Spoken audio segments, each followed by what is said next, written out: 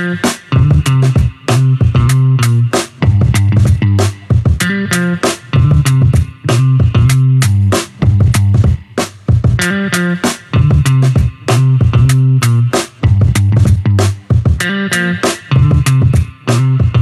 everybody, and happy Tuesday. Welcome on into another episode of Rethink Reshoring. I'm Kaylee Nix here from FreightWaves, and we are with Rosemary Coates, head of the Reshoring Institute, back for another conversation about reshoring, the rises, and today we're talking a little bit about some of the fails. So, Rosemary, thank you for joining me as always. Another good conversation on deck for today.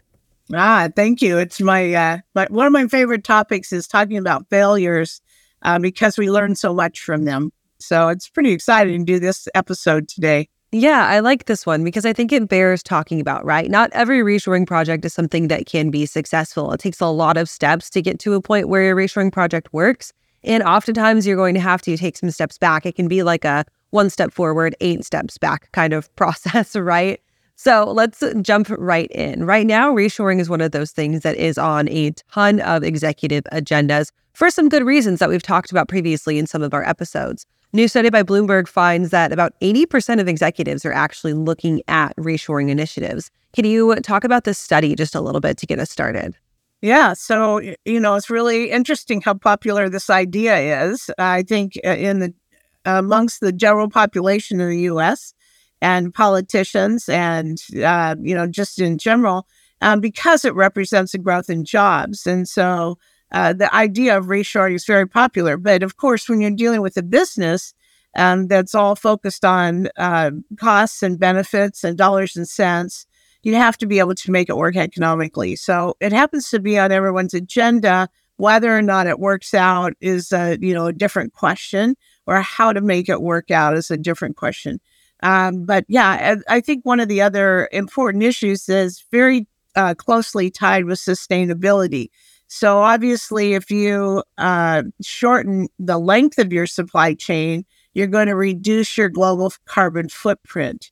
And so sustainability and reshoring go together quite nicely. And so it's, on board agendas, it's correlated with sustainability. And I think the idea and the approach to reshoring is definitely growing now.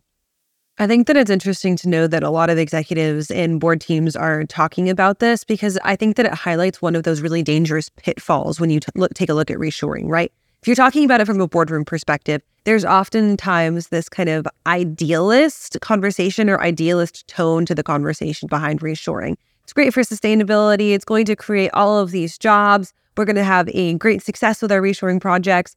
But as tends to happen when you talk about boardroom versus reality, there's some degrees of separation between the idealism inside the boardroom and the reality of what these projects look like, right? For executives who are thinking about starting reshoring initiatives or thinking about starting to talk about it, what should those conversations really look like around some of the big time challenges to keep them out of that idealist mindset and maybe bring them back into reality a little bit? Sure. Well, first of all, it's a big idea, reshoring. So can you actually make it work economically and maintain your client base? And, putting all the pieces together is really a lot harder than it appears. And there's no substitute for good project management. So very often when companies initiate a reshoring project, they may start with the very basic fundamentals with just total cost of ownership and figuring out what the costs here would be versus the cost somewhere else. And that's an okay starting point. We encourage that. We think that's really important from a jumpstart perspective, but it's certainly not all of the picture. So in order to make the economics work, you almost always have to automate. There has to be some component of automation to extract the high cost of labor in the U.S. And so doing that cost analysis and understanding what that is really fundamental. Then you need to look at innovation. So are you innovating a new product? It's not that exciting to just, ship a production line overseas and bring it back. But if you could innovate and create a new product or a better product or somehow address a new marketplace, that's a great component to add to your reshoring story. And then, there's lots of skills and education required in a new factory. You have to find a local, some kind of availability of a factory or build a factory. There are taxes and other incentives to concern yourself with. And then a marketing message. And we know, for example, that people are, in the U.S. anywhere, very favorable with products that are made in the USA. So being able to label it that way is part of this process as well, although it's fairly complicated. Labeling practices are tied up in a lot of laws and regulations in the U.S., and you have to be careful on how you label your product. So these are the kind of things that go into the sort of decision, and each of these is potentially a place of failure. Failure is my favorite topic very often to talk about. I live in Silicon Valley, and I'll tell you, it's a theme here everywhere, is fail fast and fail forward. This is a concept that you should try new things, new ideas. If you think they're going to work, try them out. And if you fail, learn from that failure. That's why they say fail fast. So it's not a stigma to fail here. It's actually supported and promoted. If anybody saw the movie Oppenheimer over the past couple weeks, that he was a theoretical physicist, and that means he had a lot of big ideas, but wasn't sure if anything would work. And so they had to keep trying different alternate approaches to determine whether or not his theories would work. Well, that's kind of the same way here. I think an awful lot of companies need to fail and try new ideas, especially in reshoring. And if things aren't working out, you start again and start a different approach. So hopefully that's not going to kill the project, but will certainly help improve the outcome. So our show is called Rethink Reshoring, because literally that's what has to happen when you're talking about changing this frame of reference, especially if you're looking at it from a boardroom perspective, right? I think in supply chain, there's a little bit of that fail fast, fail forward mentality, but a lot of it is kind of fall into success, especially for these companies who have maybe seen an entrance in a hot market and have then continued to see their successes despite what the market does, or maybe seen some challenging setbacks but made it through and not really have had to deal with those big time overall failures, right? But to have a successful reshoring project, you have to rethink your expectations going into it. Right. And maybe even rethink your analysis and your acceptance of failure, right? There are some big time companies who have tried reshoring initiatives and ended up with them not successful the first time. What are some of those favorite examples of yours? Yeah, you're absolutely right. I mean, there are degrees of success and failure, and an awful lot of companies have been very successful with reshoring. And of course, that's what we promote, and we try to help companies through that process and refer them to our methodology and structure that can be sort of foolproof if you follow all the steps. So that's really important. But failure, as I said, is important too. And hopefully, maybe it's only one part of your project that fails. But if the whole thing fails, then, it can be a bit of a disaster, but also a big opportunity for learning again. So let's take one that was recently in the news, and that's Craftsman Black & Decker. Black & Decker bought Craftsman tools a few years ago, a while back. And as I think most people recognize that name, they were sold at Sears forever, and they were a top of the line, high quality products, really appreciated by the community, by anybody who used these products. Really super. And they were being most recently manufactured in Tijuana, Mexico, and then brought across the border and imported. Well, Stanley Black & Decker reorganized and wanted to open a new factory where they could automate the production, extract all of that labor costs, and produce a high-quality product and be able to label it made in the USA. So what they did was open a factory in Texas and had the engineers design automated programs to be able to manufacture these tools. mostly hand tools. Now, the original factory was doing a lot of handwork. So at the end, the finishing and the fittings and so forth were all done by hand, a lot of labor involved. And so that leap from manual labor to automation can be a very difficult one.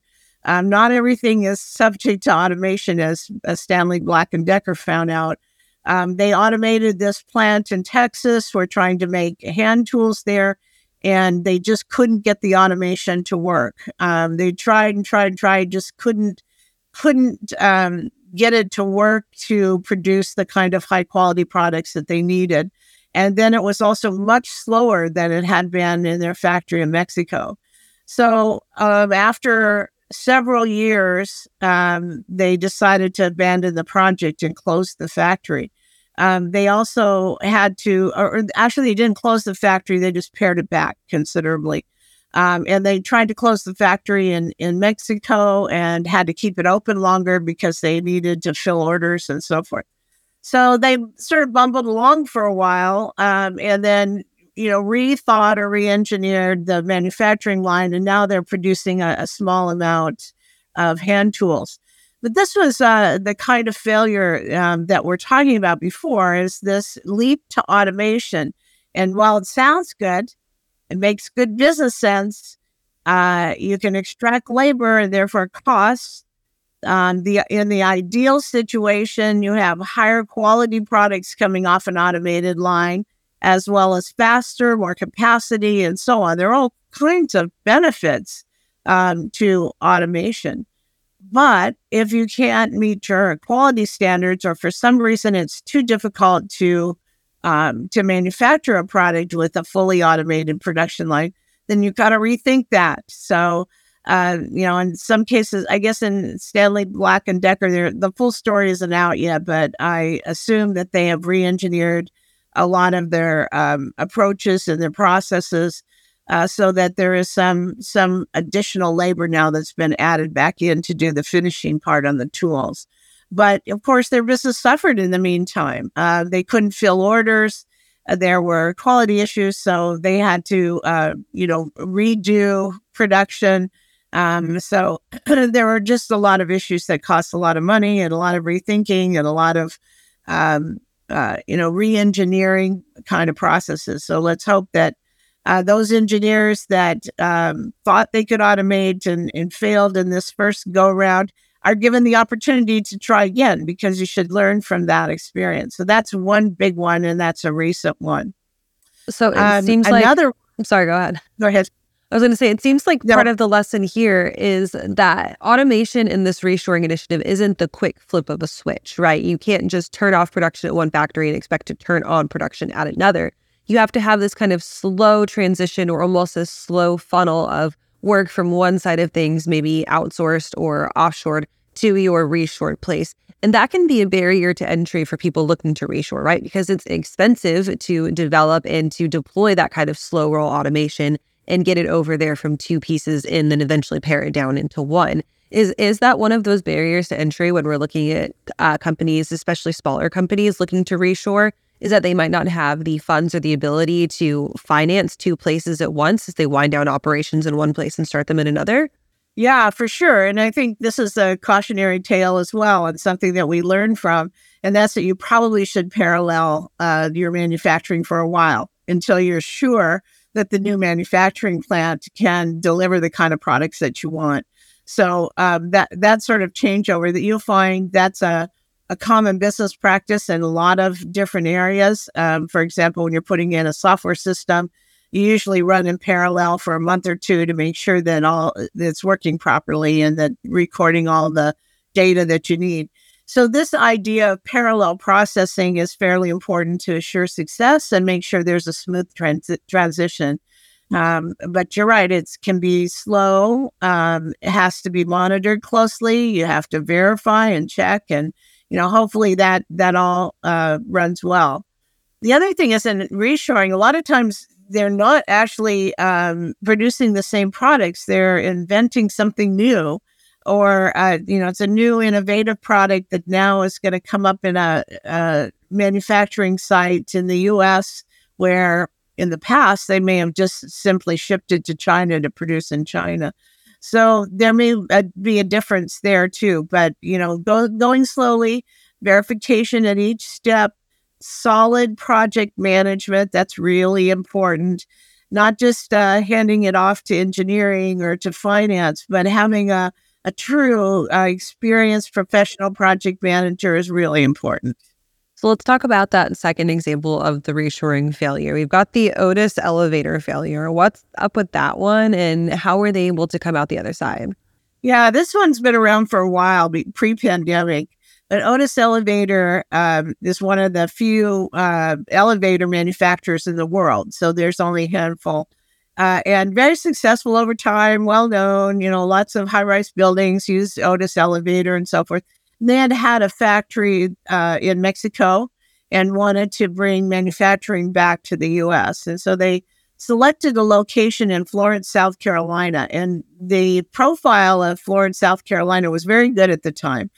There was a kind of a highish unemployment rate, which meant there were workers available. They had a low-cost environment, somewhat a small town. Not rural exactly, but a small town still. And that has certain advantages also in terms of cost and availability of land and buildings and so forth. I mean, all these would be taken into consideration. And so they picked Florence, South Carolina as a place to build a brand new plant. And so they built it and they fully automated the production. They re-engineered the production line so it would have all kinds of new machine tools and all sorts of automation to improve productivity and the quality and so forth. And then they were asked by their parent company to implement SAP, which if you ever worked in an industrial environment, SAP is a big software package and it's wonderful. It's well engineered. And I actually, full disclosure, worked for SAP for 5 years. So it's really great software, but there's no question it's difficult. It's very complicated and difficult to implement and hard for employees to adopt. So they decided to implement SAP in the first year they opened the factory.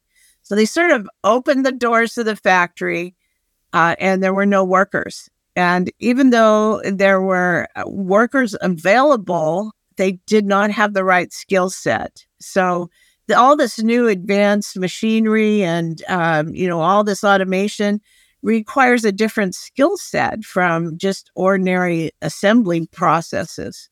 And the people in the area, and from what they could draw on from even further surrounding areas, they just didn't have enough people to run the machinery with the right skills. So after about a year, they lost about $60 million in revenue and cost to build this new plant.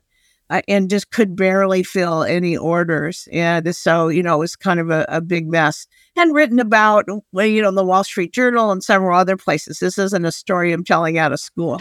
And then, so I think the CEO was fired and they reorganized and so forth. But, this is a very good example of one of the key issues in evaluating reshoring. And that's working closely with, in this case, community colleges, to make sure that you've got employees that are trained to run your machinery. And I say community colleges because they've really picked up the gap between what used to be technical training and have set up all kinds of programs that are specific to companies and machine shops where you can get trained and, all sorts of good work where today's employees in an automated environment can get trained. And so what happened with Otis Elevators, they neglected to think about the workforce going forward, not only what was currently available in terms of skills, but also how they would partner with a training company or a community college to be able to train new employees with the skills that they needed to continuously fill that production line. So after a year, they sort of threw in the towel and rethought the whole situation. It's kind of a famous case of failure also. So what can we learn from that? Here again, it's really important to think about your workforce. Are they trained? Are they capable? They can be able to manage the new machinery. That's essential. And then, for God's sake, don't put in a big ERP system at the same time. I mean, I just can't imagine how they would try to do that, implement SAP at the same time they're bringing up a new factory. I mean, just as got, potential failure signs written all over it. The importance there of knowing your audience and knowing when to bite off just enough and not too much more than you can chew. So obviously these two cases are examples of failure in successful companies that have both a really great dedicated consumer audience already and a pretty big brand presence, which means that their failure was a little bit insulated, right? They had the ability to to reorganize and to walk away from it and say, okay, you know what, we can do something different. So if a company goes ahead and fails that reshoring initiative, what are their next steps to come back and to really come back a little bit stronger, especially if they're looking to attempt it again? Well, of course, in both cases, Black & Decker and Otis Elevator, coming back, I mean, they did come back, both of them. And in the case of Black & Decker, they are continuing to produce on a lower level. But I think what happens when you get a failure like this, you need to sit down and do what's called a postmortem, where you evaluate what happened with the project. And in fact, I would encourage everyone to do postmortems on every project that they do. So take a few minutes to say what went well, what didn't go so well, what worked, what didn't work, and that sort of thing. So starting off in a failure like this, in both cases where they were big failures, starting off by trying to analyze what went wrong and where it went wrong and what they didn't plan for, just really learning from this opportunity. It's just a grand opportunity to learn new things.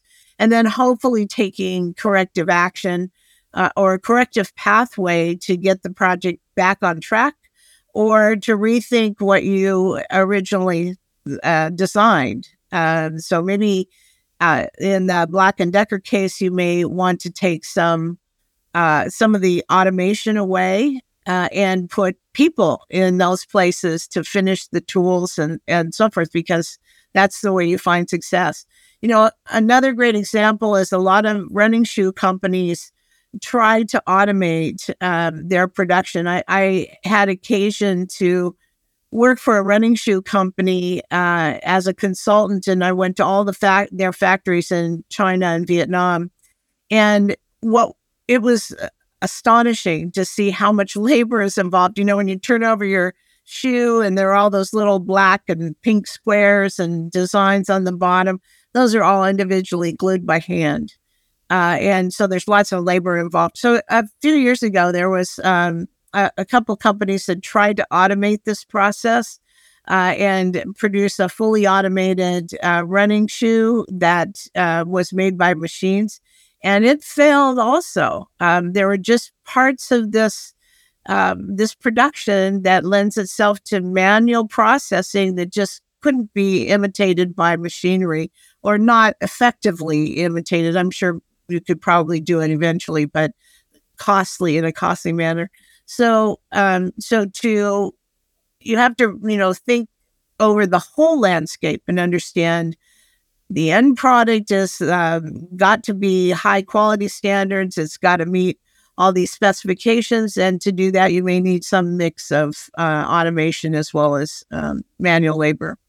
And at the end of the day, if you can't quite figure out that mix, you don't know your next steps, and you don't know how to recover, seek help from the experts like you guys at the Reshoring Institute. Rosemary, another great episode here. I love talking about failures just as much as you do. So thank you for coming on and bringing us this exciting topic for today. If people want to get some more resources, reach out to you and reach out to you guys, where can they go to do that? Yes, you should check out our website. We have a very robust website with lots of information. It's all free. It's all downloadable. We're a nonprofit organization and nonpartisan organization. we try to play it right down the middle, but all this information is available, and that's at www.reshoringinstitute.org. All right. And thank you guys for staying tuned in with us on this Tuesday afternoon. Rosemary will be back with a special guest in next week's episode, so make sure that you stay caught up. If you've missed any of our episodes so far, you can find them wherever you listen to your podcast, Spotify or Apple Music. Give us a listen or give us a watch by heading on over to freightwaves.com or youtube.freightwaves.com, that is, and give us a watch there as well. Thank you guys for staying tuned. We'll see you all next week.